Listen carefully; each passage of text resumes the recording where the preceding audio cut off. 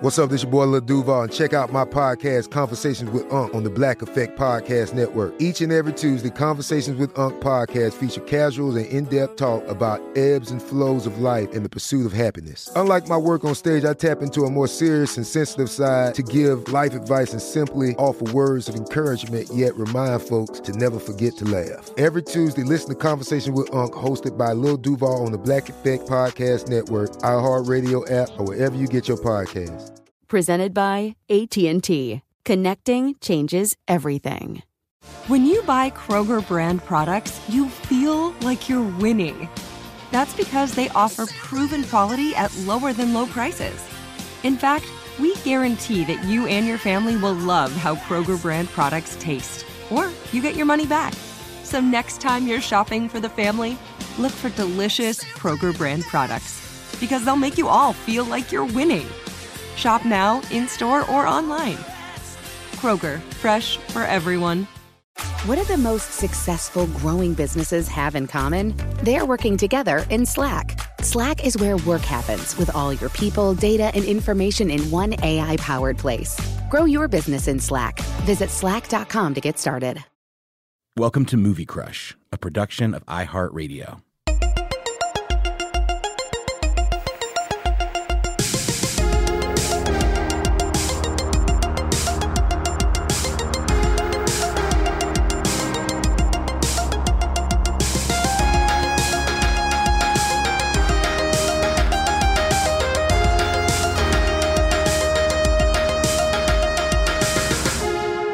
Hey everybody, welcome to Movie Crush, Friday Casey Filmmaker Series, a dish. Welcome, Casey. Thank you. Glad to be back. So we have sort of just decided to do whatever we want to do now, kind of loosely agreeing to bounce around between slightly more well-known films and maybe a little more like, hey, let's turn you on to something new films. Yeah. So this would be... Sort of in the middle. Kind of in the middle, yeah. Well-known director, Hollywood movie, but... made in the independent style, of course. Yeah, underseen still. Yeah, and underseen. So, you know, Soderbergh has much more widely seen films than this one, but this is one of his best, I think. Yeah, so we're talking about The Limey today, the great Steven Soderbergh film from 1999, written by Lem Dobbs. I know that you're going to have a lot of good information about the director's commentary, because weren't they both in there? Yes, yeah, they're both in there, and it's extremely contentious in like a friendly way. I didn't get to listen to it, but you can tell they both like each other, but at the same time, yeah, it's like the perfect crystallization of like the screenwriter's dilemma, in Hollywood, which is. In the case of this film, this screenplay, this was something that Dobbs had worked on for a very long time. He had, the first draft he'd written when he was like 19 years old. Oh, wow. And by the time they're making this, he's already kind of like a industry veteran. And he'd already worked with Soderbergh on a film before this called Kafka. Yeah. And so, so it's kind of that thing of he put a lot of his own life and, thoughts on things into this. And everything was kind of there for a reason. A lot of the side characters and the backstories and so on were all kind of, headed towards something. And Soderbergh took that and cut it way, way back and made a much more streamlined, minimalist kind of film from that raw material. And it's just kind of, it's what happens to every screenwriter, more or less, in filmmaking, is that whatever your reasons for the thing that you wrote, it's ultimately, at the end of the day, it's raw material for somebody else to come and kind of make it, make it their own thing. You got to get right with that. Yeah, if you're going to write movies, unless you're going to direct them, you got to hand over your baby and watch them like cut it to pieces. And so right at the top, that's gross. Dobbs, right at the top, Dobbs talks about, Robert Towne still complains about what Polanski did to Chinatown, and come on, Alan Robbe-Grillet still complains about what Alan Rene did with Last Year at Marienbad, and so on. So like even these things that we think of as like perfect films, there's a screenwriter somewhere going, man, I wish they kept that scene. Would have been better. Yeah, exactly. Oh, screenwriters. I love it because I am one, technically.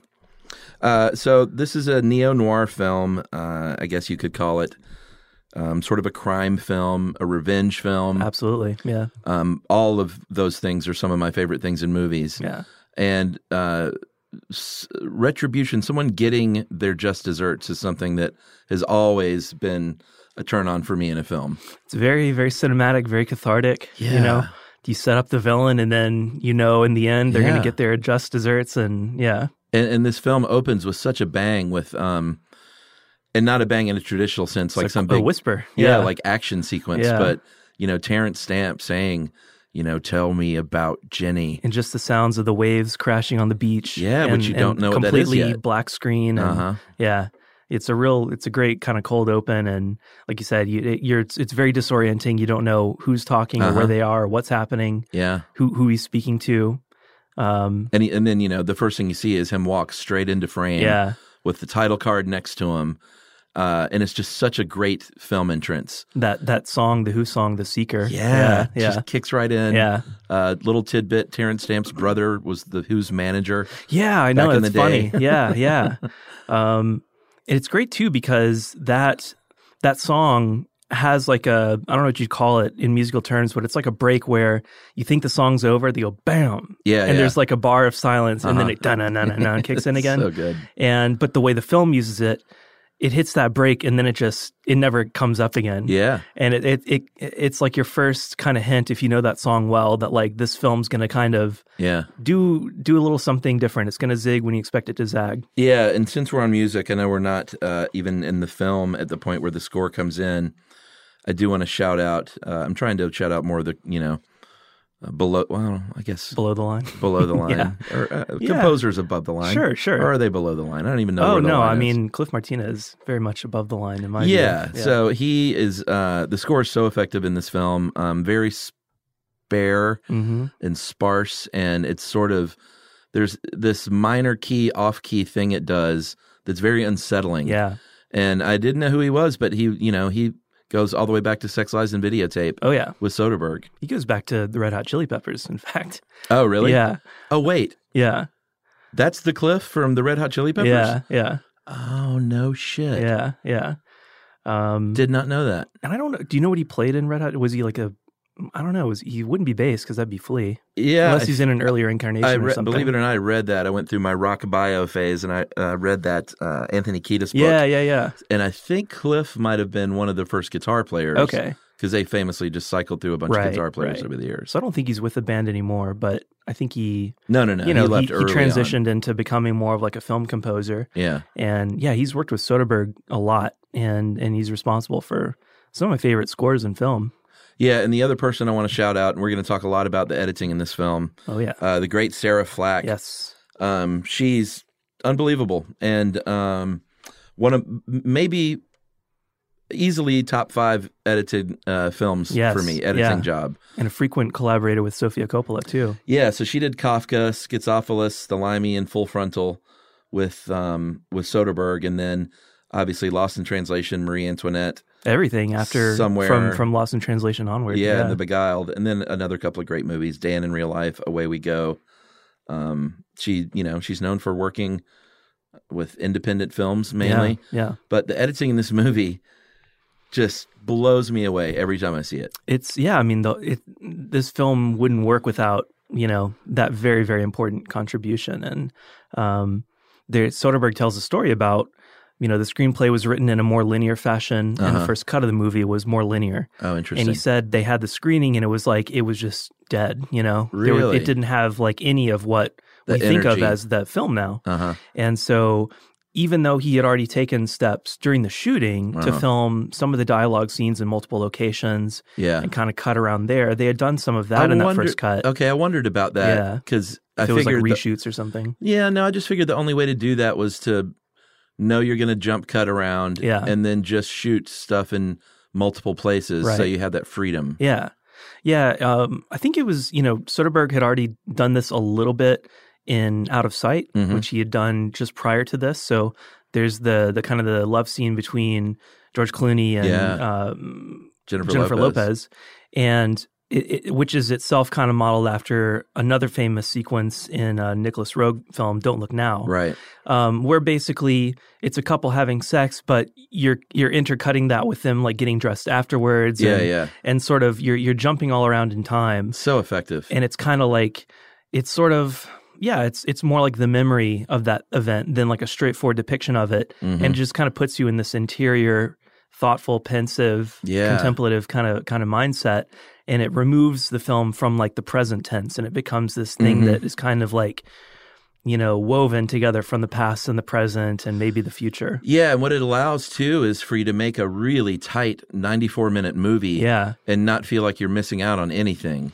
Because he can do so much with just sitting on a shot of somebody thinking, like Terrence Stamp on that airplane. Yeah. And you're just watching the light from the window move across his face and so his eyes in the distance. And I mean, it's sort of, it harkens back to this kind of Soviet film theorist, Lev Kuleshov, who had the famous Kuleshov effect, which is, the example he gives, if you show like a picture of a boy and he's just kind of got a neutral expression, and then you show a bowl of soup, you think, oh, that boy's hungry. But if you show like a casket, oh, he's very sad. He's like in mourning, or, so it's like the thing that you cut to, that you intercut with this shot of the actor, that's what kind of creates the meaning. And the actual shot of the actor thinking is very open-ended and could kind of be anything. Yeah. So Soderbergh has these shots of Terrence Stamp where he's just kind of by himself. Contemplative.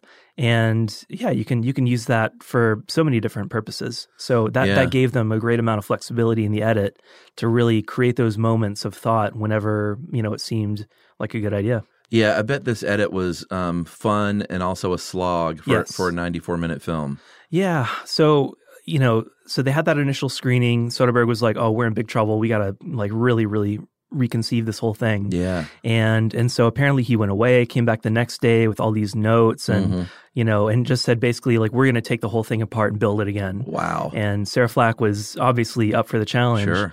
And like I said, he had already shot some of the sequences of the film in multiple locations, so they could intercut that stuff. Yeah.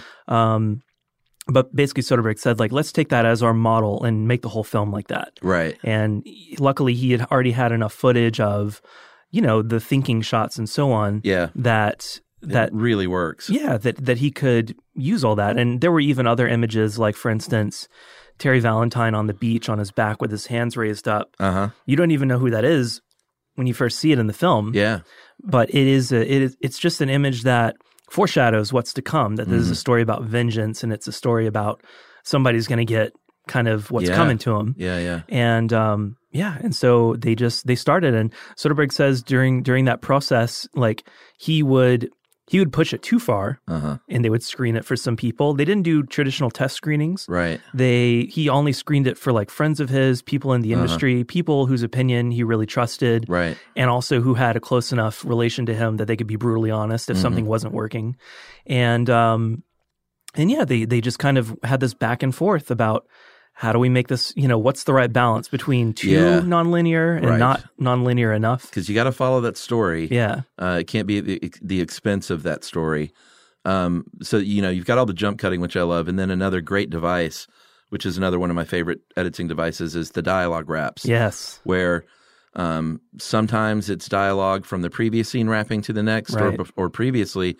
And then sometimes it's stuff completely from different scenes. Yeah. Really, really effective. Yeah, just bounce around in time. And Soderbergh says that for him, like, the reason it works on this film is that it is a fairly basic skeleton of a story.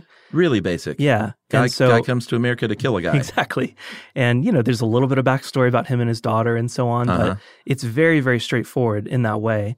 And so because the kind of the backbone is so straightforward, that's what gives him the flexibility to be able to jump around in time and do all this kind of thoughtful stuff, because if you combine that with a more complicated plot, you're screwed. You're in a real difficult, only for diehards kind of territory.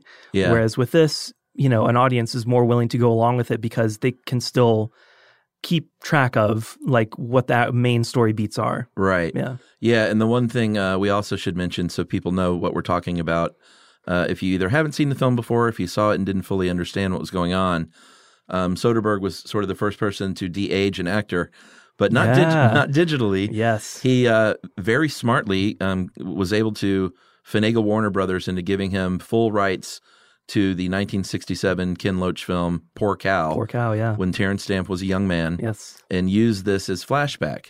And I remember seeing this in the theater and my mind being blown when that shit came on screen. Yeah. Because it was so effective, and I was like, why has no one ever done that before? I know. And so Soderbergh on the commentary, Soderbergh and Dobbs say that they were trying to figure out if anybody had done this before.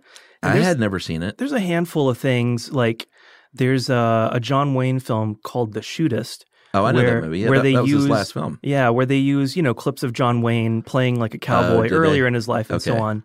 But it's a much more like limited kind of deployment of that. It's like a few clips at the beginning of the movie, and that's kind of it. Yeah, this serves really the plot in a lot of ways to show this flashback of him as a young man, as a petty criminal. Yeah. And intercut with some of that stuff was new, right? The daughter peeking in, or was that all from the film? Actually, I started to watch Poor Cow. I didn't make it through the whole thing. I watched like the first half hour or so just to kind of get a feel for it. And I meant to finish it. I will at some point. But the one thing that I did notice that they did to the footage from Poor Cow is they put like a heavy sepia tone over it. I think that was probably to match other stuff, right? Yeah, to match other stuff that they shot in addition, like the daughter looking and so on. And also just I think to probably just for the audience to make it a little less jarring. Yeah. Because Poor Cow, as it is actually like filmed and released, is a very like 60s bold primary color kind of vibe. And so it looks beautiful. It's probably weird to see it that way. Yeah. It's very strange. The real way. like watching, because for instance, I got to the scene where Terrence Stamp is playing that Donovan song "Colors," which is like the ending of this film, The Limey, and singing about freedom. Yeah, and it's a very different feeling in that film. Yeah, it's more of like it doesn't have as much of like a melancholy feeling to it the way it does in The Limey, because you know what happened afterwards. But in that film, it's just like a very beautiful kind of open moment. Yeah. And with the bright colors and everything, it's a much cheerier kind of scene. Yeah, I thought it was really interesting how we never fully get to know Jenny. Yeah. Like he doles out just enough, and it's very sparse in the flashbacks. He doesn't overdo it. This could have been in someone else's hands 30 minutes longer. Sure. And I think maybe suffered for it. Yeah, could have had like actual dialogue scenes with that actress and kind of a flash forward, flashback, and I don't think need it. Yeah, you don't need it, and it's almost, it would be working against the kind of the theme of the film of memory. Of memory and fragments of memory, and the subjective way we remember things, and to show a full scene play out like that, it would kind of be, well, whose perspective are we in? Because, Dave would not have been around for this, if it's his daughter interacting with like Terry Valentine or something. So he wasn't around for a lot of it though, because he has that one great line about, I watched her grow up in increments. In increments, yeah. So sad. Between like stints in prison. Well, I mean, and that's really hit me more than ever. I've seen this movie a bunch of times. Hit me more than ever this morning when I watched it, by the way. About what this movie really is about, and it's about a father who failed his daughter repeatedly, and is trying to make up for it in a way by killing the man who he feels like killed her, which he did. Yeah, which he did, but what he comes to understand is that even though Terry Valentine was the one who literally killed her, that he as a father bears a great deal of responsibility for why she was in that predicament to begin with. And the game about she's going to call the cops and all that. That whole thing mirrored his exact experience with her. Yeah. That was such a... I love that scene. That's such an emotional scene. It kind of comes out of nowhere and really hits got me today. Yeah, same. I was in my living room this morning just like almost crying. Yeah. Well, the score is actually very emotional in that scene. Yeah. It's a gut punch. It's like an epiphany that he has. He very quickly, like the whole thing just clicks into focus, and he understands like right away that I have a lot more of this responsibility that I have to accept. Yeah. And for me to just, take the life of this other guy is not really what it's about, for him anymore. Because he's almost would have been taking revenge on himself. Yeah, exactly. In some ways. Yeah. We'll talk more about that later. But let's talk about Terry Stamp for a minute. Yeah. I saw that this was written with Michael Caine in mind. Right. Which would have been fucking great. Oh, I know. Yeah. But I can't imagine, like, from the moment Terrence Stamp shows up, you get a sense as a viewer that like nothing is going to fucking stop this guy. Right. He is going to do what he sets out to do. You never see him. He doesn't change his clothes, I don't think. He's a very simple man with simple needs. You get the feeling. Yeah. And it really comes in full focus with that first warehouse confrontation. Yeah, you just get the sense that he's like this unmovable force, and that nothing. Yeah, like you said, nothing's going to stop him, deter him. He is just this single-minded, like strong, vengeful person. Yeah, but as this old guy, there's really it's a bit of a magic trick that he comes across as threatening or so dangerous. Threatening. The way he can walk into that warehouse with all the hoodlums like hanging around and take a beating. Yeah, and yet you still are never really in doubt that he's going to come out on top of those all dumb that. shits. Didn't check for another gun. Yeah. And he just goes in there and wastes them. And there's so much that happens off screen in this movie. And I'm always a big fan of that, especially when it's violence. This implied violence. All you hear is the gunshots. Yeah. And that dude hauling ass out of there. That's a funny moment in the commentary because it was written like that in the screenplay, that the camera would stay outside. Oh, really? That he would go back in and you would just see hear the gunshots basically. Oh, cool. And the one guy running out. And so on the commentary, Lem Dobbs complains especially about a reviewer in Variety that talks about the bravura direction of Steven Soderbergh in the scene. Yeah. He's like, it was in the screenplay, it's very, very funny. Tell him I'm fucking coming. Yeah, with the blood on his face and everything. Damn, dude. Yeah, that scene too. You can definitely see kind of the origin of the style that he would later deploy quite a lot in a film like Traffic. Yeah. Where he's really not controlling the lighting. It's all kind of available light. It's this really green, like fluorescent, unflattering light. Yeah. And the windows, when you can see outside the warehouse, are just completely gone. Just like blinding white light. Ed Lockman, the cinematographer, I believe comes from more of like a documentary background. And so he had that tool where he could kind of, let flares go, let blown out windows go, and really just concentrate on like the feeling of the moment and the immediacy of it all, right? And not get too like caught up in trying to have it quote unquote perfect, because it's the imperfection that gives the scene its energy, gives it that edge of danger. Like you're in new territory and you don't know exactly how it's all going to turn out. It has like a little bit of an edge or a danger to it. Yeah, and it's very stylistic at times. Like it kind of alternates between, partially because of the locations, and that was another thing I wanted to mention. This gorgeous house on the cliff, and then this gorgeous place in Big Sur, set against like the worst shit happening, this violence going on, and the Pacific Coast Highway, and that juxtaposition is really interesting to me. But you've got these really beautiful shots. But then it's so stylish at other times, either in those flashbacks where, like the light leaks, the kind of the light bleeding, those vertical bands and so on, and like literally using like a flashlight on these actors' faces, which is what they had to have been doing, right. Which is, I like that kind of style when it's when it doesn't feel like style for style's sake, right? Yeah, it's got a real purpose. It has the sense of, because these are memories that Terrence Stamp can't literally have. There's something that he's imagining, that he's putting together in his head from what he knows about Valentine, what he knows about his daughter. Right.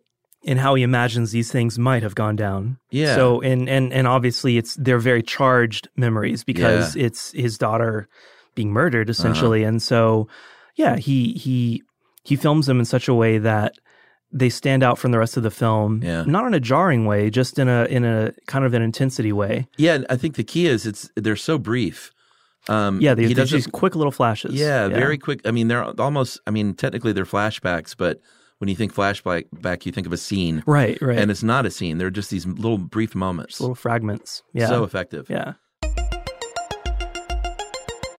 Hey, this is Jodie Sweetin from the podcast How Rude, Tanneritos. As a nostalgic voice from your past, I'm here to remind you that amongst the stressful and chaotic existence we live in 2024, you deserve to get away. It's time for a vacation, no matter when you're hearing this. And let me tell you how you'll get there. The 2024 Hyundai Santa Fe. Want to bring the family to the mountains with the Santa Fe's available H-Track all-wheel drive?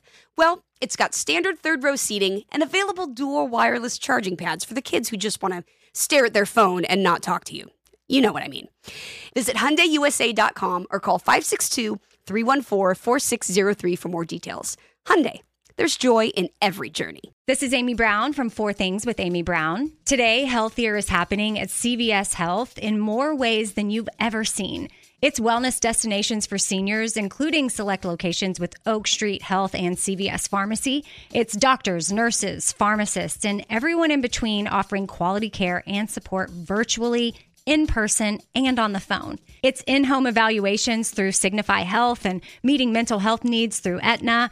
And those are just a few of the ways that healthier is happening. To see more, visit cvshealth.com/healthier happens together. CVS Pharmacy, Oak Street Health, CVS Specialty, Signify Health, and Aetna are part of CVS Health. Eligibility and services vary by location and individual. You're a growing business, which means you need every spare hour you can find. That's why the most successful growing businesses are working together in Slack. Slack is where work happens, with all your people, data, and information in one AI-powered place. Start a call instantly in huddles and ditch cumbersome calendar invites. Or build an automation with Workflow Builder to take routine tasks off your plate. No coding required. Grow your business in Slack. Visit slack.com to get started.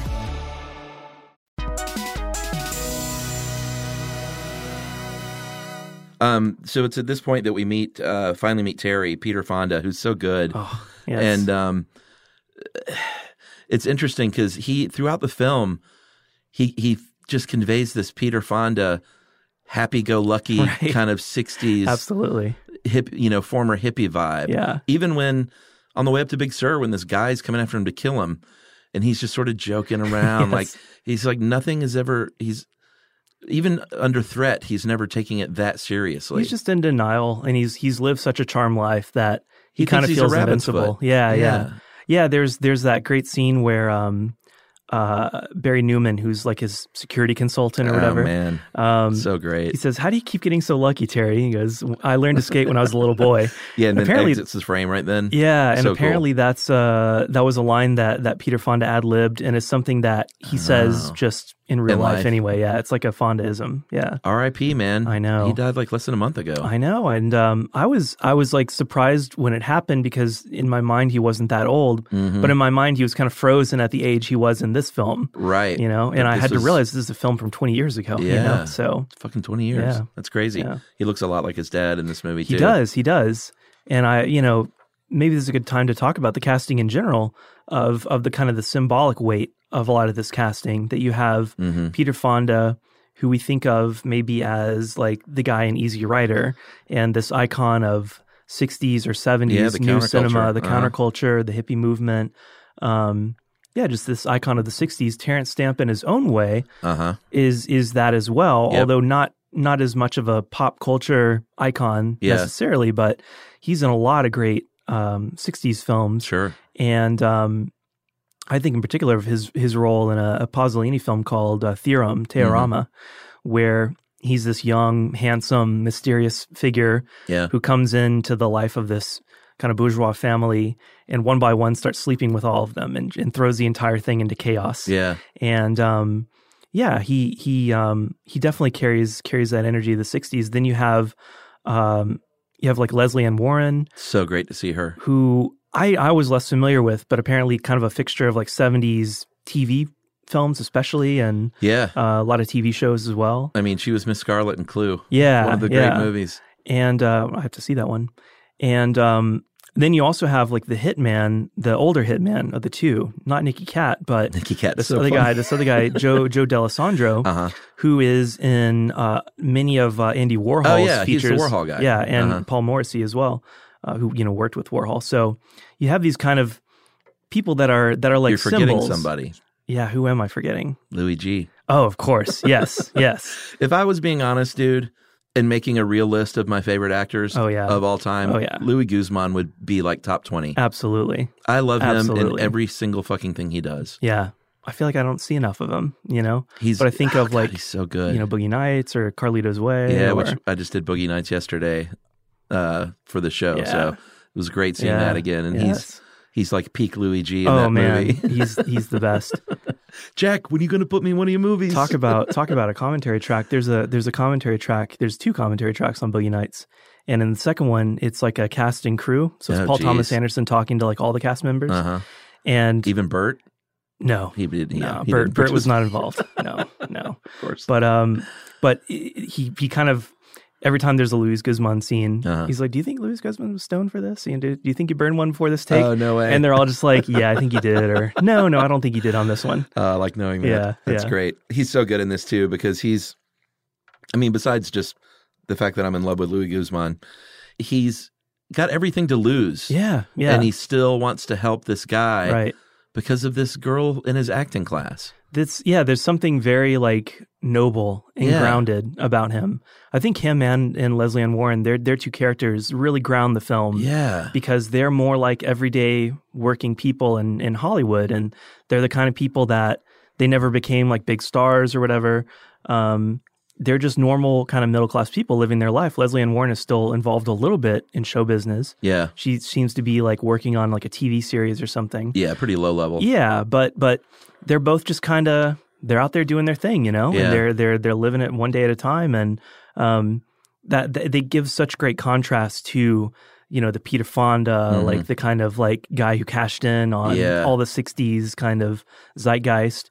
Or somebody like Wilson, who is just sort of like this artifact who's almost been frozen in amber. Yeah. And like, you know, he's come back. He doesn't fit into the modern world. Certainly not in LA. Exactly. It also has that stranger in a strange land vibe. Fish out of water kind of thing, yeah. There's so many great lines in it, but since we were on Louis G and Leslie Ann Warren, there's that great exchange toward the end when they get out of the car and they're sort of walking by themselves and Stamp's up ahead. He goes, "You ever even understand half the shit this guy's saying?" She says, "No, but I know what he means." Yes, yeah. Such a great line. It's a great, classic line. I love the line that Guzman has when they're at Valentine's. The pool? Yeah, the pool.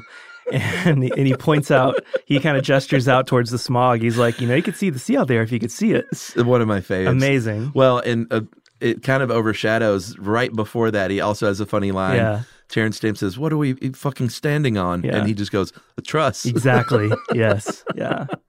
There's something about like the simplicity of that exchange. Oh yeah, Soderbergh. Like if you look at his Twitter account, he's always quoting lines from movies to the extent that he posts, because he doesn't post all that often. Oh really? But you can tell he's a real like admirer of like the great pithy like single line from a screenplay that just encapsulates so much and is infinitely quotable. I feel like The Limey is one of those screenplays that has like dozens of those lines. It does, and I don't think I really realized how many lines it had, and I found myself, because I don't think The Limey is like, oh, all the great lines from that film like you do others. Yeah.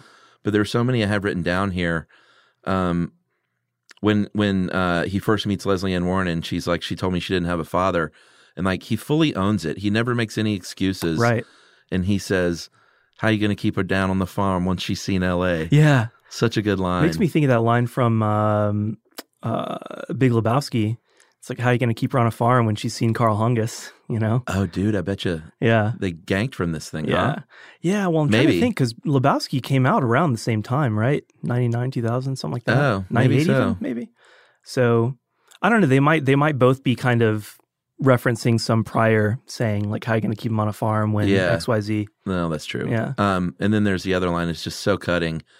And I love a line that, like, just a couple of words can just, like, slice right through you. But when she's talking about Jenny, he says embarrassed. She goes, not embarrassed. He goes ashamed. And she says, not ashamed, disappointed. Which is the worst of all. The worst of all. It's like when your parents say, I'm not angry, I'm just disappointed. Oh, God, it's like, oh, man, I wish you were angry. Just be mad at just me. Just be pissed off. Yeah, that's fine. You'll get over it. So much easier. Yeah. And then actually in that same very scene, when she goes, so what's the idea here? You and Terry Valentine at 20 paces? And he's like, sounds about right or whatever. Right. She goes, oh, you fucking guys and your dicks, man. Yeah.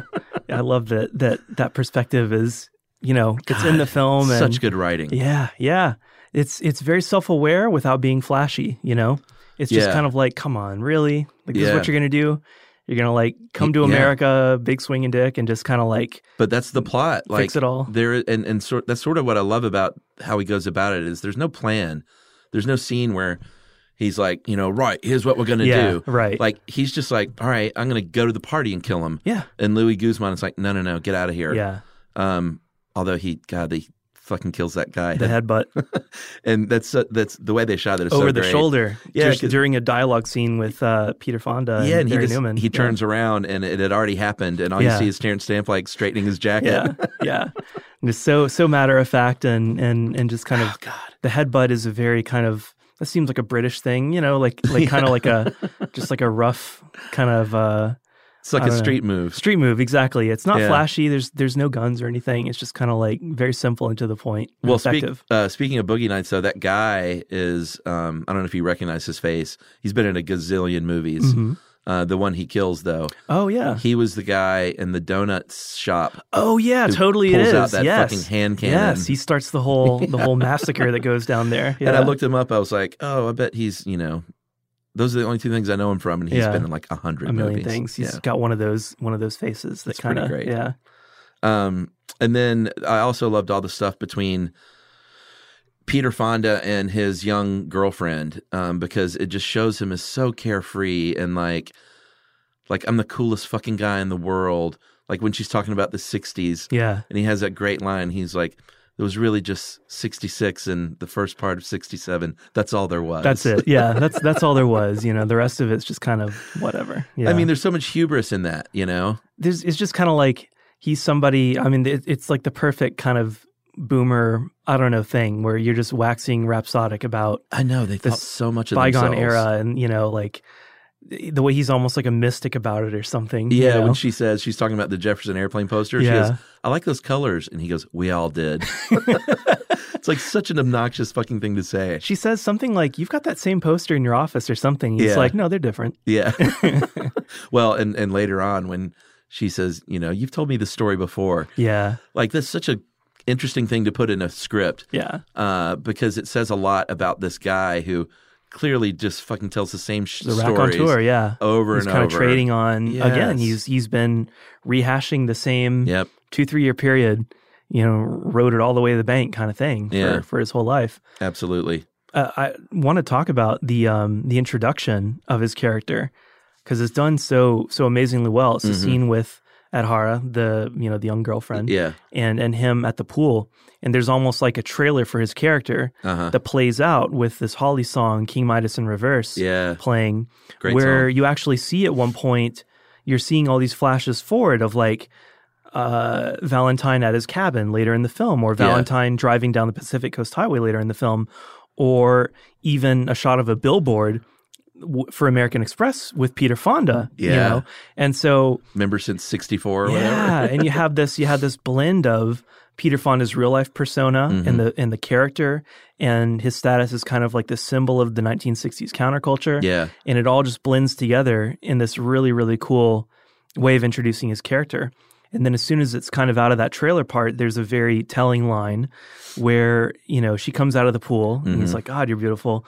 He says, "You know, I told your parents, you know, when they were expecting you or something, you know, you can't go wrong with like the name of a constellation."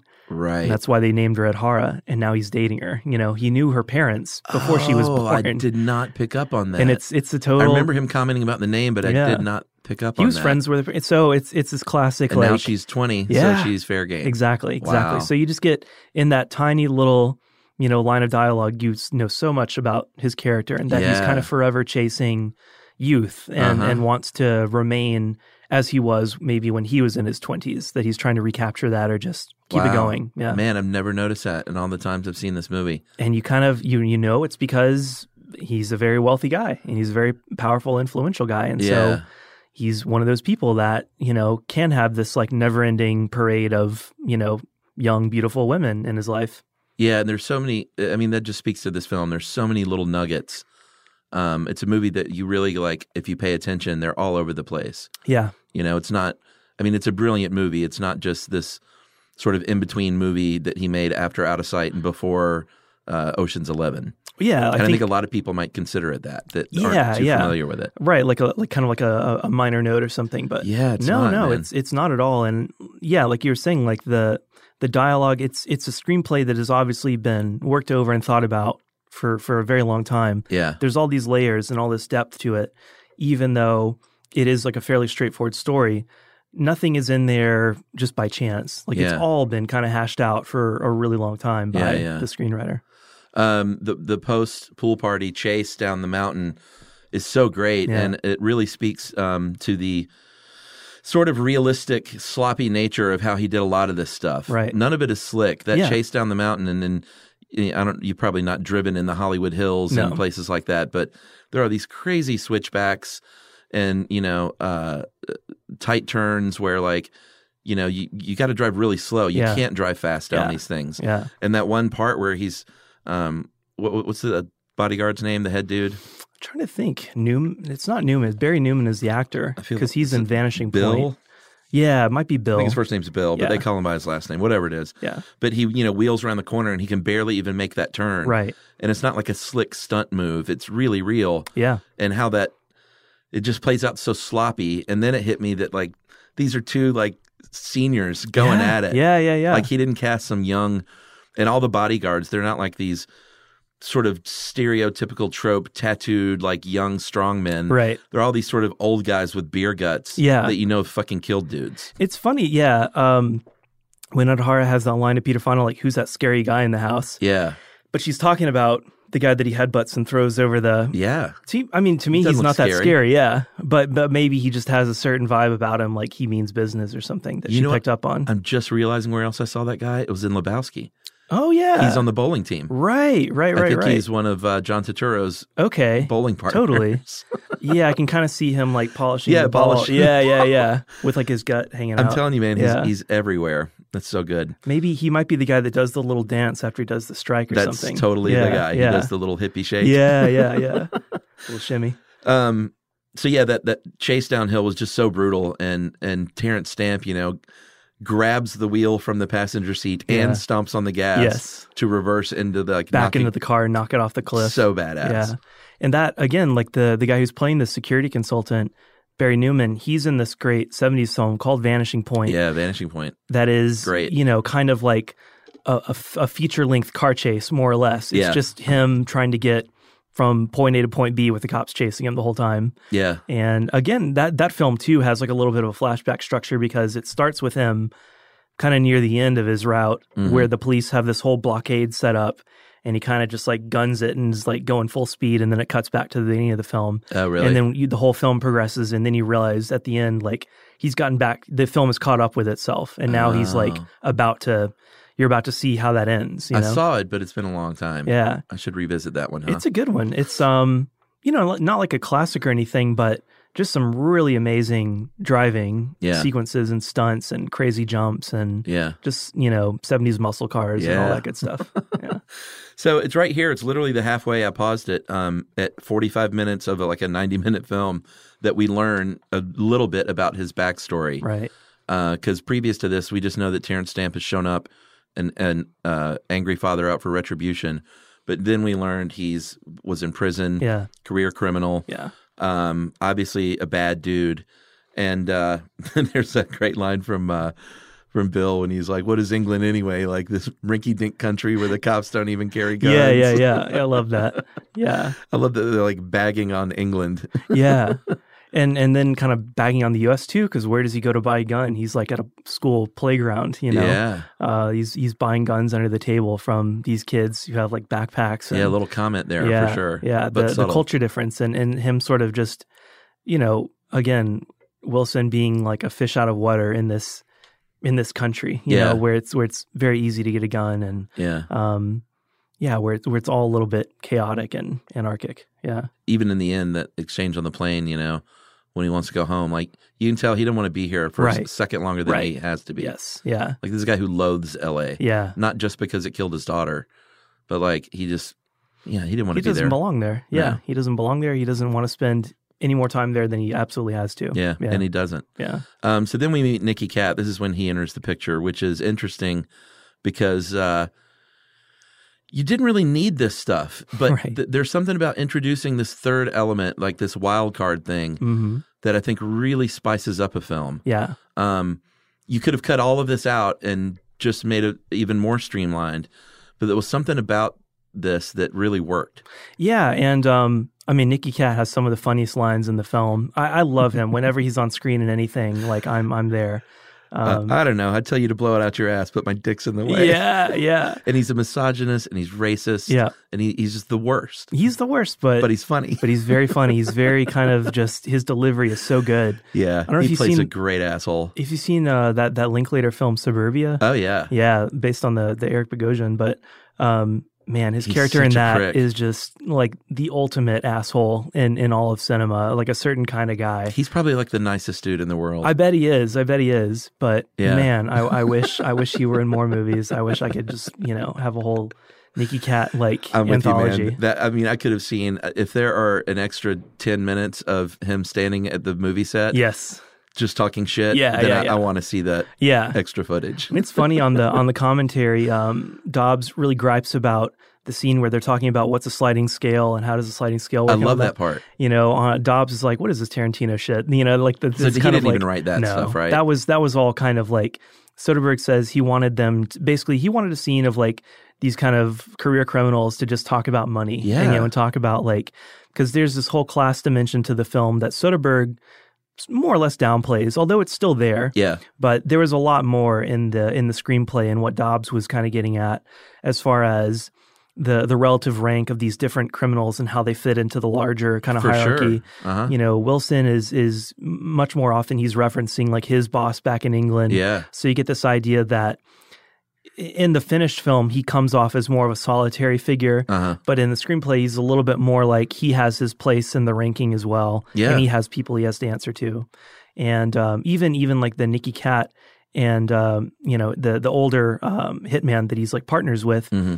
They're actually supposed to be like, he's supposed to be like his uncle, really? His older uncle and their family. And there's all this other stuff where weird backstory. You don't need. Where there was like a scene where maybe they like went home and like had dinner with some relatives and stuff. Really? And again, Soderbergh is just kind of like, no, that's not what this movie's about, Yeah. I mean, like I said, you could have cut it to begin with. You certainly didn't need that much stuff. Yeah. But it's funny you said the Tarantino thing. Like, I love that bit about the sliding scale. The difference is, Tarantino would have made that a 6-minute scene. Exactly. And Soderbergh just doles it out enough to just make it slightly off kilter and indie feeling. Kind of like break the hypnotic spell of the film in a way, because it has been to that point very like floaty and dreamy and very subjective and contemplative and so on. And when it goes to those sgines, it's much more in that kind of 90s indie alternative vibe. Yeah. And it's for like 20 seconds. Yeah, it goes by so quickly. But it just gives like another kind of texture to the film. One of my other favorite lines during that first Nicky Katt pool scene is when, I guess, D'Alessandro, is that his name? Yeah, Joe D'Alessandro. Joe D'Alessandro says, making trouble for someone, which kind? And he goes, the forever kind. Yeah, I love Such that a good line. Fun thing about Joe D'Alessandro, so one of the films that he was in, there's a shot of him bare-chested with his head kind of bowed, and a still from that film was taken to be the cover of the first Smiths album. Oh yeah, I know that. The kind of the purple. Yeah. That's great. So I had never made that connection because I mean I know a decent amount about Warhol and the Factory and so on, but Joe D'Alessandro being in this film and that connection was new to me. It's just very interesting how this film is full of people that have kind of a larger presence in the history of cinema, in the culture and so on. But it's very, very subtly done. The way it never feels like stunt casting or anything. Because like somebody like Tarantino, I think when he casts somebody like a Travolta, it's much more of a flashy, like I'm going to resurrect this guy's career kind of thing. Look what I'm doing here. Look and who I love I've that pulled too. out. But this is much more like below the radar, like very subtle. Yeah. And you kind of have to be somebody that is interested in the history of film and so on to pick up on the significance of some of these things. Yeah, absolutely. He doesn't underline it. Hey, this is Jodie Sweetin from the podcast How Rude, Tanneritos. As a nostalgic voice from your past, I'm here to remind you that amongst the stressful and chaotic existence we live in 2024, you deserve to get away. It's time for a vacation, no matter when you're hearing this. And let me tell you how you'll get there. The 2024 Hyundai Santa Fe. Want to bring the family to the mountains with the Santa Fe's available H-Track all-wheel drive? Well, it's got standard third-row seating and available dual wireless charging pads for the kids who just want to stare at their phone and not talk to you. You know what I mean. Visit HyundaiUSA.com or call 314-4603 for more details. Hyundai, there's joy in every journey. This is Amy Brown from 4 Things with Amy Brown. Today, healthier is happening at CVS Health in more ways than you've ever seen. It's wellness destinations for seniors, including select locations with Oak Street Health and CVS Pharmacy. It's doctors, nurses, pharmacists, and everyone in between offering quality care and support virtually, in person, and on the phone. It's in-home evaluations through Signify Health and meeting mental health needs through Aetna. And those are just a few of the ways that healthier is happening. To see more, visit cvshealth.com/healthier happens together. CVS Pharmacy, Oak Street Health, CVS Specialty, Signify Health, and Aetna are part of CVS Health. Eligibility and services vary by location and individual. You're a growing business, which means you need every spare hour you can find. That's why the most successful growing businesses are working together in Slack. Slack is where work happens, with all your people, data, and information in one AI-powered place. Start a call instantly in huddles and ditch cumbersome calendar invites. Or build an automation with Workflow Builder to take routine tasks off your plate. No coding required. Grow your business in Slack. Visit slack.com to get started.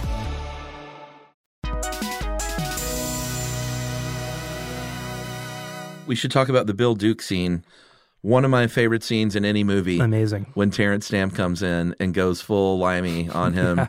And I still say this line to people, Bill Duke's line about, there's just one thing I don't understand. Every motherfucking word you're saying. Yes, yes. Such a great line. Yeah. And Bill Duke is just so classic. That monologue, they talk about that it was written down to the syllable. Like, none of that is improvised. Oh, really? It's all just like... Yeah, you can feel it. Been worked over. And Terrence Stamp just...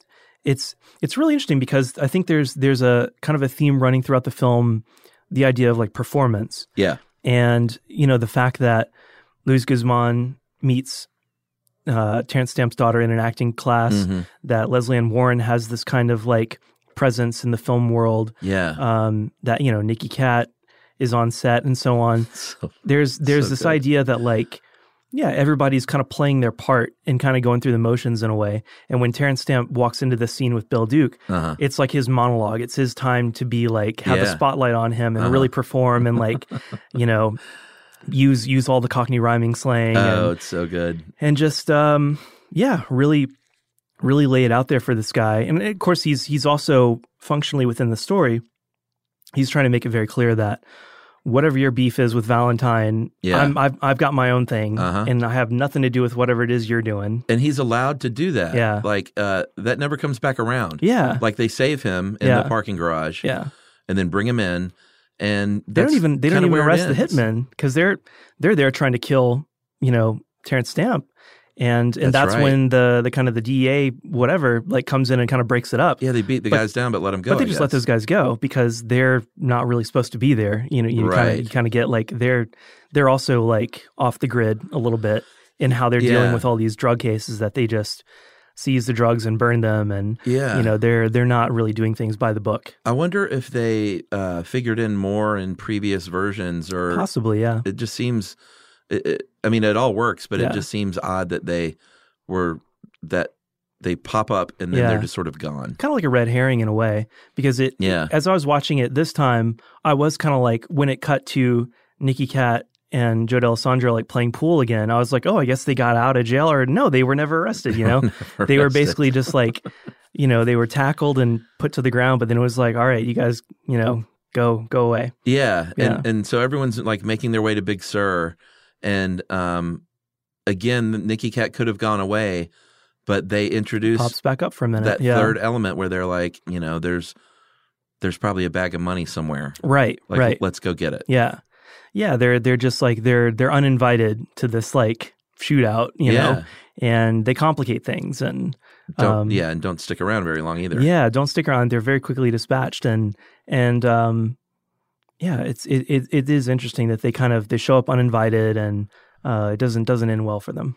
Well, yeah, that's where we are. Let's talk about it. That night, where it all goes down. Yeah.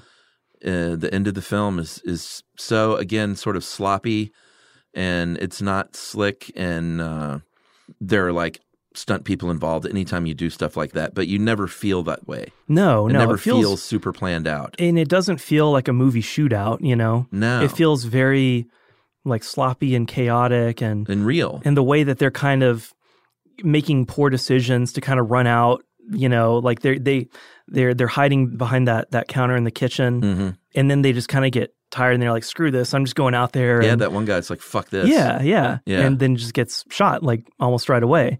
And I think it has much more of a real feel to like, you know, most movie shootouts we're used to where everybody like takes cover, takes up their position, and right. they're exchanging fire, and it's much more of like a drawn out thing. This is just kind of like the minute you're exposed, like you get shot from some direction you weren't even looking in, you know? Yeah. And you're down and you're out. Yeah, and you don't. I like that earlier in that sequence, you don't see Terrence Stamp overtaking anyone. Right. You see him like tying a guy up. Yeah. But again, the stuff that happens off screen, it's just such a efficient way to do shit. Yeah. As a filmmaker. Yeah. You don't have to show all that stuff. And this is where like on the commentary, there was going to be an entire scene. They filmed this with Anne Margaret playing the ex-wife. I heard about that. Peter Fonda. She was going to be at this house because maybe they still shared the house somehow. Oh, okay. And Peter Fonda maybe like showed up unannounced. Like he wasn't necessarily planning on being there. It was like a last minute decision. And so she was going to have this like 7-8 minute monologue just about what an asshole he was and how he took everything good about the 60s and ruined it. Wow. And, you know, it was going to be like the major like statement of the film. And so they shot it.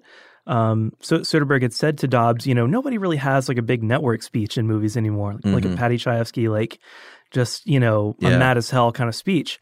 And so he's like, wouldn't it be interesting if we had that, you know? And so they shot it, they did it, and when I'd like to see that. At least. I know, I would love to see that.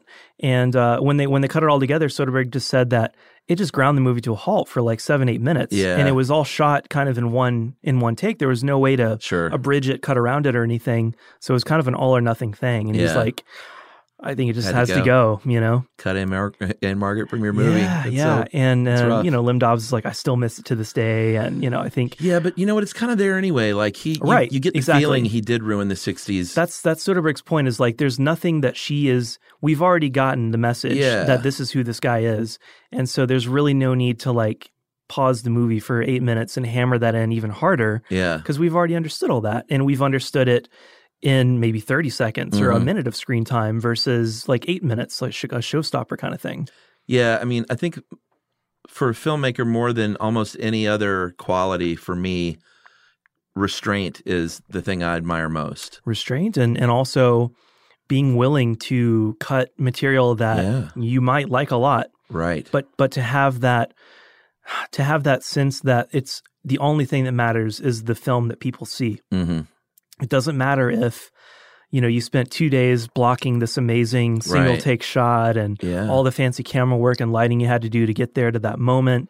If ultimately the end result, as impressive as it might be, is not like working for the film, then you got to get rid of it. You know, it's just as simple as that. And there's certainly a lot of filmmakers that would still give themselves that indulgence and just leave it in there because they think about the crew and the time spent on set and all that. Right. Maybe the money that was spent in the budget, et cetera. But I mean, it's just that final picture that matters. And there's an exchange that Soderbergh and Dobbs have on the commentary where Dobbs, you know, says, you know, objectively as a viewer who knows nothing about this film, who didn't write the screenplay, who's just coming in completely blind, I would say this is a good film. I would, you know, happily recommend it to my friends. I think it's a good film. Yeah. As a screenwriter, I have all these issues with it, you know? Right. And Soderbergh is like, yeah, but the only thing that matters is the first thing you said. Yeah. Who gives a shit about the screenwriter? That's one person. I know. And I got to think about the rest of the entire world who might see this movie, who are just filmgoers. And I got to listen to that. Yeah, it's great. It's really great. Well, it's interesting when you're talking about a filmmaker losing a scene whole cloth that they shot and loved and like how hard that is. I think the reason that's so hard, not because of how much time they took and all this stuff, that probably factors in, but it's an admission of being wrong. Sure. And like, I was wrong. We did not need this stuff. We went off and we on spent a week doing Yeah. it, and I was wrong. We went off on this kind of wild goose chase, and and that's hard to do, I think, as an artist. Sure. There aren't many art mediums like film where there are so many ways you can reconstruct something and find fault in what you've done, yet still put out like a great thing in the end. Yeah, film is such a complicated medium too, because it's a medium where, like for instance, like in a novel, if you had written an extra 100 pages and you just decided to cut it, well, you didn't really waste a ton of money on it. Yeah. You know, you didn't involve a whole lot of other people. You just sat there, you know, for a few days and wrote it all out. Maybe it took a lot of effort from you. But I don't think about it happening in novels. Right. But in film, it's kind of like, man, yeah, like we brought in this whole other person, Anne Margaret, who's like a film icon in her own right. Well, and again, with the interesting casting, that really jibes to with like the movie. Resurrect, you know, again, this figure from film history. And so it ties in thematically to the rest of the film. And it is kind of like, ooh, like that's a tough phone call to have to make to say, hey, look, it was nothing wrong with your performance. You did a great job. Yeah. You know, the scene on its own is great, but just for the film that I'm making, it's not right. So I have to cut it, but it's nothing personal. It's nothing flawed in your work. It's my fault, you know, for just thinking we needed it and then changing my mind or whatever. But I mean, Terry Malick cut half of Adrian Brody. Yeah, I mean, completely cut him out, but a lot of other stuff too. Oh, out tons. Of Thin Red Line. He was in, and I'm thinking of his most recent film, I think in Song to Song, not Charlie Sheen, Martin Sheen had a role in that film. And it's kind of like, hey, it's the reunion of Malick and Martin Sheen, and they made Badlands all these years ago, and now he's in this new film. And he cut him out. He just cut him out. No love lost. Yeah. I can't wait to see that new movie, by the way. Oh, Radagund, or A Hidden Life, it's called, You didn't get to see that one yet, did you? No, it didn't. Right. It didn't play. But as soon as there's a way for me to see it here, I will be there. All right. So they have the big shootout. I did see. I'm sure you heard this on the commentary track, but I did read one part where Dobbs said that there was a specific line where Bill actually lets Stamp go and decides not to shoot him. Right. Because he felt like he had been abandoned by Peter Fonda. Yeah. Whereas in the movie, it's just sort of played like he just dies and can't muster the strength to pull the trigger. Right. But that's a really interesting change. It's like, I think he's almost deciding, like, as he lays there dying, that he thinks, you know what? Why am I protecting this guy? Yeah. You know, why am I sacrificing my own life to prop up this jerk who would hide behind me? He would hide behind me. He would throw me to the wolves to save himself in a split second without any regret, you know? So it's kind of like, no, why would I stop you from killing him, you know? Go do it. What happens to the girl? She just kind of disappears. Yeah. I think she's still behind the counter in the kitchen. You know? Yeah. Yeah, it just occurred to me that we don't really see. Because she doesn't run out when like Valentine runs out. Right. He abandons her too and just runs out and, you know, runs down onto the beach. Yeah, that's I think she just kind of stays, you know, hunkers down in the kitchen. Yeah.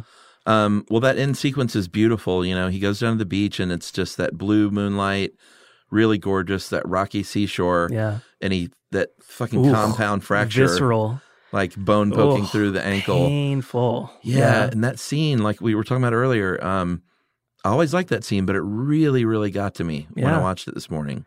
Yeah, just even Peter Fonda's performance, like the emotion in his voice and it's like he didn't mean to kill her. The genuine regret. That's like one of the genuine regrets of his life, because you get the feeling that he maybe did really have like true feelings for Terrence Stamp's daughter. He, you know, even I think it's his security consultant who says like, well, she got to you, you know, like.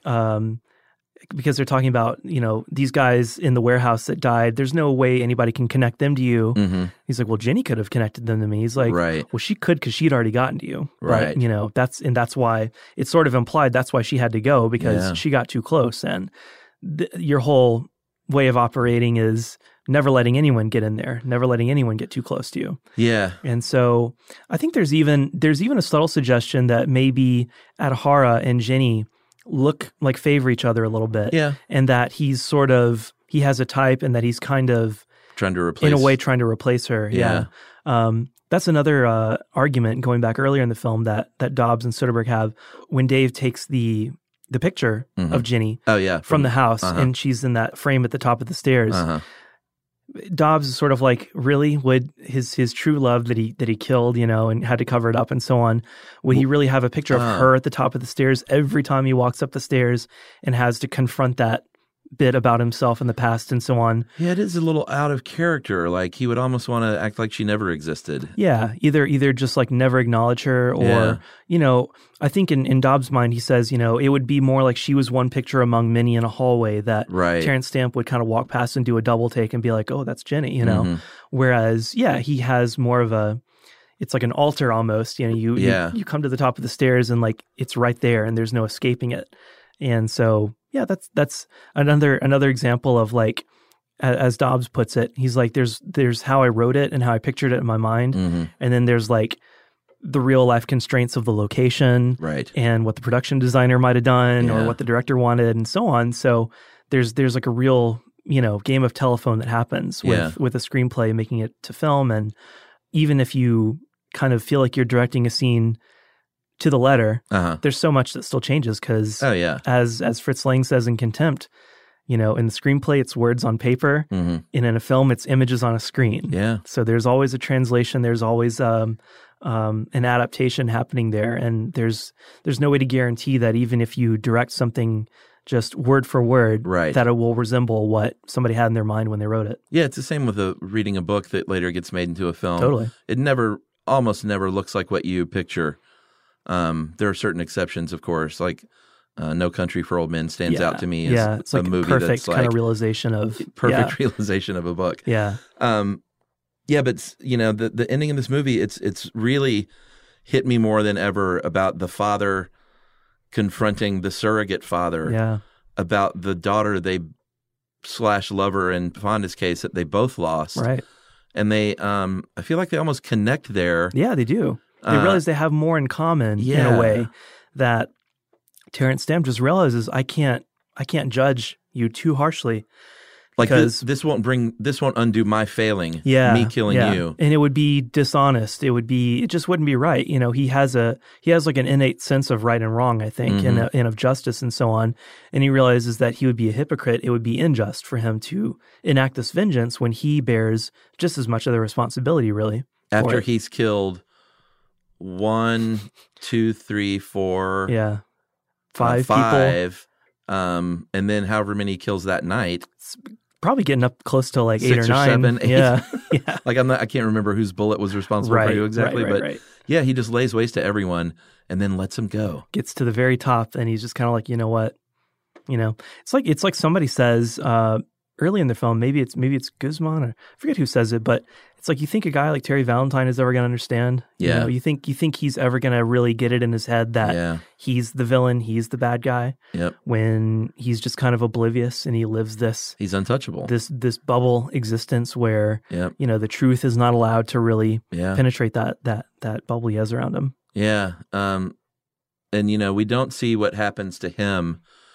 I imagine he dusts himself off and goes right back to cleaning his teeth in the mirror a week later. Yeah. Scarred, but not probably changed. No. He's still got his young girl. Yep. Although she may bolt after this. She might say, okay, that's enough.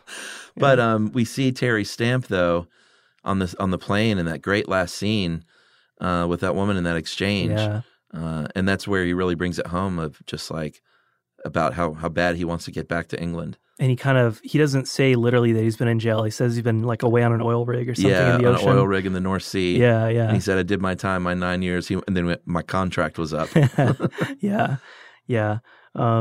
That's maybe a remnant of this whole idea that, Wilson is like a worker and he has his sort of bosses and so on that he's responsible to as well. Yeah. That he has to do his time, his contract and so on. And he's getting away with this because Peter Fonda, what he can't do is call the cops still. Yep. I guess he has to bury fucking 5 guys. Yeah, I don't know how he would have cleaned that up, but obviously he could have made some calls and gotten some fixers. Sure. There's a new fixer. Yeah.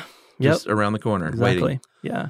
And then that final bit from Poor Cow with him singing the Donovan song, just such a perfect way to end this movie. Perfect way to end it. And it's funny when I was watching it this most recent time, and he's playing that song, the Donovan song, and he gets to the end of it, and the woman says, "Oh, that was very good." Yeah. And he's like, "Yeah, I'm getting better, aren't I?" Yeah. And there's just something so bittersweet about it. Yeah. The way, just the disconnection between then and now, and everything that's happened in the years in between, and all the regrets and so on. Yeah. And just the memory of having been someone young, someone more full of hope, like life still in front of you, and so on. And could have made better decisions from that point. Right. Of being petty jewel thief or whatever and he like was. being able to put yourself back in that place so fully, and to remember that particular moment in your life, and to say, back then it was all still in front of me. It was all still possible to do better. Dobbs on the commentary talks about, he says, I think memory is really like a form of regret. It's when we remember something, maybe it's not so much the event itself that we're remembering so much as it is we're remembering like a fork in the path where a decision was made, a choice was made, and we're thinking as much about what could have happened instead as we are what did happen ultimately. Yeah. And that, memory is this very tricky thing. It's like they say, when you remember something, what you're really remembering is the last time you remembered it. Right. And the way that our memories over time, over the years, as our perspective changed, as we change as people, that gives a different, emphasis and color to our memory. It's a game of telephone with yourself almost. Exactly. And so what really is memory, and what really is, how can we say with any certainty that what we remember is the way things happened? We can't. Yeah. And that great line early on when she says, "Do you remember the last time you saw Jenny?" And he says, "I remember every time I saw her." Yeah. Which, in a way, I mean, he's saying a couple things there. He's saying that he loved her that much, that it made that much of an impression on him, but also it was in installments. So it's like, I remember the time I saw her when she was 5. I remember the time she was 15, I remember every time I saw her because it was 12 times. There are these snapshots, and each one was very self-contained and well-defined because years went by between those times. And just all the regrets of a father as he looks back on his life and not being there for his child. It's a hard thing. And all wrapped up in this like kind of bloody revenge story. I know. So good. Yeah. Man, what a great film. Beautiful piece of work. Yeah. You got anything else? Not really, no. I mean, I was going to talk a little more about, some of the influences coming into this film. Soderbergh wrote a very interesting book in the 90s called Getting Away with It, which is sort of like a book-length interview with another filmmaker, Richard Lester, who made a film called Petulia that was very, very influential on this film in terms of the fragmented nature of the cutting and so on. The cinematographer on that film is Nicholas Roeg, who of course went on to make Don't Look Now, and is also extremely associated with this kind of, many of his films have this kind of jarring editing structure where time is broken up and happening parallel to itself and so on.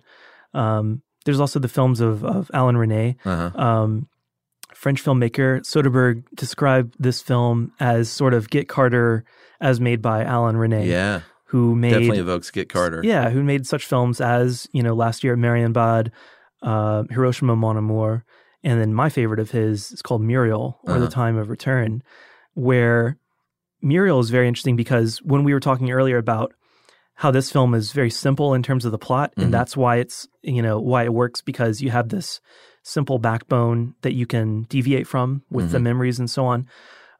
Muriel is like a very complicated plot, and it's more fragmented even than this film. Yeah. And when you watch it, it almost, there are sequences that are cut so quickly with these flashes of images that it almost doesn't make sense. Yeah. And it came out in 1963, and a lot of people felt like Resnais, who had made Marienbad and Hiroshima Mon Amour before this, they sort of felt like, okay, you pushed it too far this time. This is like too fragmented, just too abstract.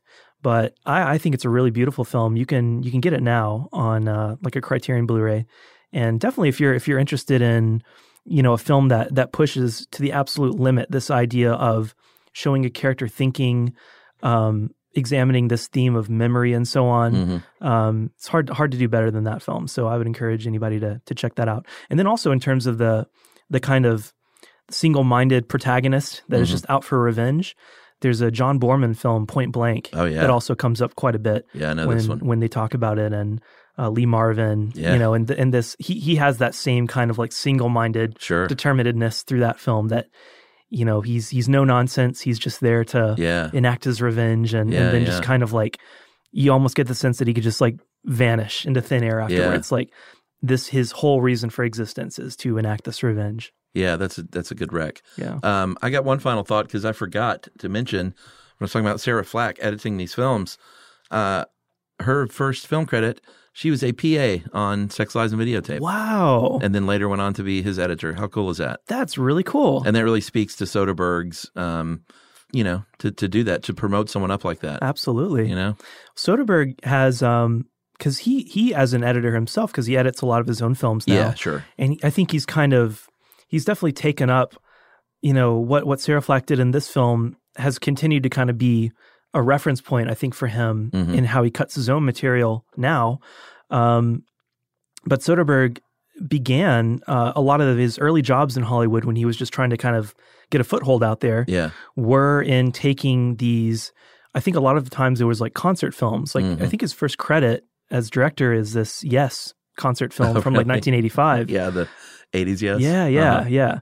And but I think he had a deal with maybe one of the premium cable stations, or forget who exactly, but they would acquire the rights to these films, these concert films from around the world that were maybe 2.5 hours long. And they would say, we need you to make like an hour-long version of this. Wow. And so he said from a very early point, he was taking this raw material and rather than just like cutting scenes out or trimming it down, he was kind of reconceiving the whole thing, like exploding it and then kind of putting it back together.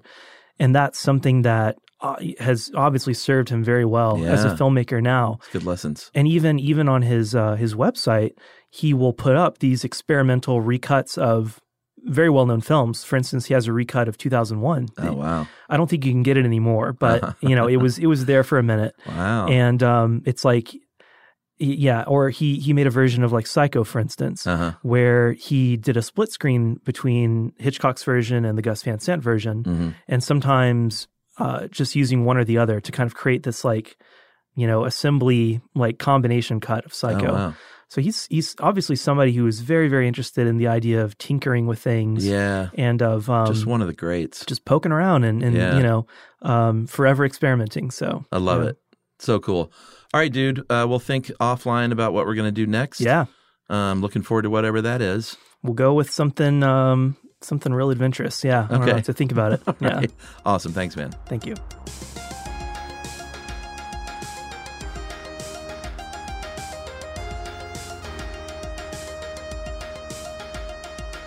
Movie Crush is produced, edited, and engineered by Ramsey Yunt here in our home studio at Pont City Market, Atlanta, Georgia, for iHeartRadio.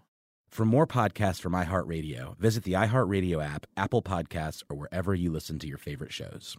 This is Malcolm Gladwell from Revisionist History. eBay Motors is here for the ride.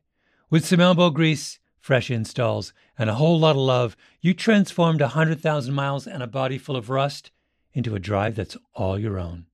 Brake kits, LED headlights, whatever you need, eBay Motors has it. And with eBay Guaranteed Fit, it's guaranteed to fit your ride the first time, every time, or your money back. Plus, at these prices, you're burning rubber, not cash. Keep your ride or die alive at ebaymotors.com. Eligible items only. Exclusions apply. What's up, y'all? Janice Torres here. And I'm Austin Hankwitz. We're the hosts of Mind the Business, Small Business Success Stories, a podcast presented by iHeartRadio's Ruby Studios and Intuit QuickBooks. Join us as we speak with small business owners about the tools they use to turn their ideas into success. From finding that initial spark of entrepreneurship to organizing payments and invoices, we've got you covered. So follow and listen to Mind the Business, Small Business Success Stories on the iHeartRadio app or wherever you get your podcasts.